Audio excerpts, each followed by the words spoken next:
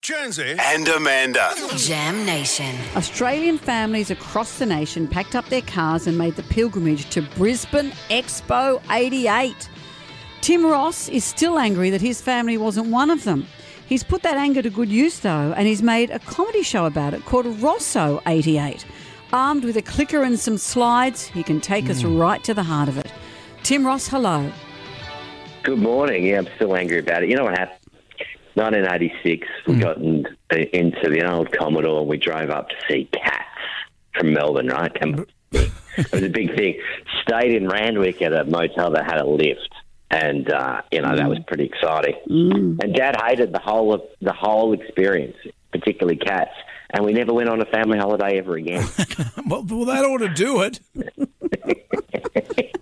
That ought to do it. When everyone else went to Expo 88, to show the world, the Ross family was stuck at home watching Simon Townsend's Wonder World again. And nothing wrong with that. Yeah. It's interesting in our production team here, they're substantially young, or some of them are substantially younger than we are, and they don't know the cult of Expo 88. Yeah. Talk us through what it meant and why it was so incredible. Down and the demographics.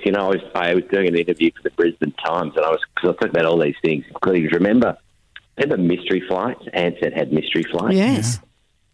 And you have to, and because no one would really fly because flights were expensive. So you pay $70 and you just turn up at the airport and they'd put you on a plane that had empty seats. You could go to Tasmania for the day. You could go to Alice Springs, could go to Canberra, and that was a huge deal. Yeah. The journalist asked me to spell Ansett. Yeah. Anyway, back to the question.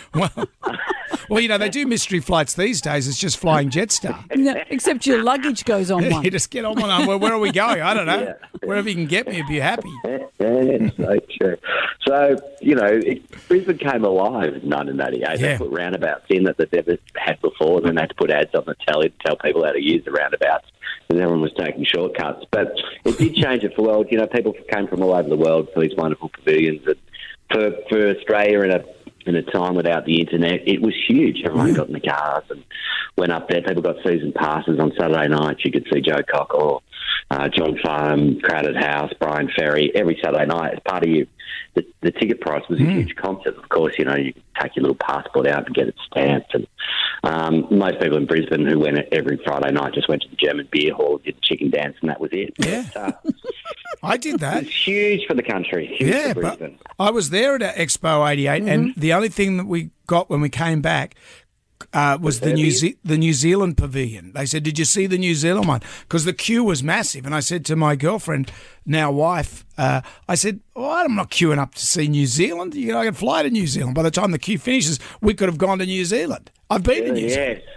What was I don't even know what was so special about the New Zealand pavilion. Did you go into it? I was working at Beyond 2000. I just started and we were doing some filming there, but I didn't go inside. Did it have trees in it or something? I don't know. It's magical beans. Yeah, go to the phones. But no one talks about it. It's like people keeping the secret of the sixth sense. No one tells you what actually was in there. But they do say that Expo 88 turned Brisbane from a big country town into a city. It did, into a metropolis. Yeah. I had this great thing. This guy came to one of the early shows that I've done, and his mum was one of the hostesses who wore this sort of yellow suit that you have to wear around Expo 88. And then the year after, the phone book came out, or the middle of the year actually.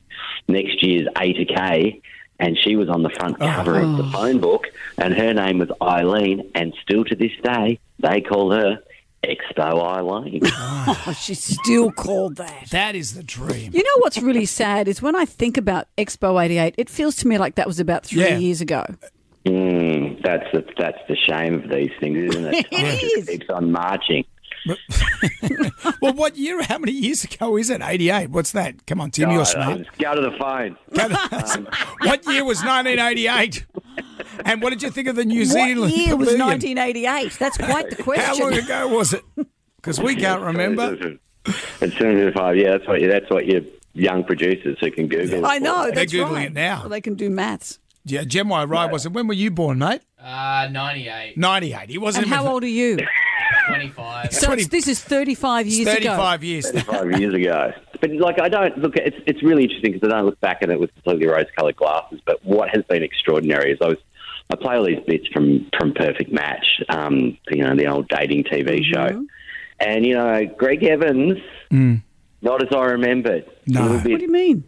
It was a bit more hands-on than we remembered at the time. Really? Yeah, but they all were. They just go for the kiss and a little bit of a look up and down. Yeah. Yeah. No, so that was a revelation for me because that was a show that we watched when I was a kid anyway. Like it was 5:30 at night. That's right. Before the news. And as a teenager, all we wanted to do was go to Great Keppel Island because of that TV. But you look at it, it's just a derelict wreck now. Not Greg Evans, but Great Keppel Island.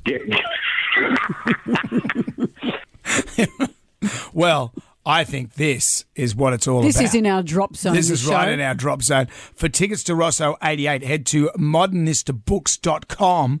Tim, it's always a treat to have you on our show. Let's go to the phones. Get out of the phones. Keep smiling. Bye for now. Bye.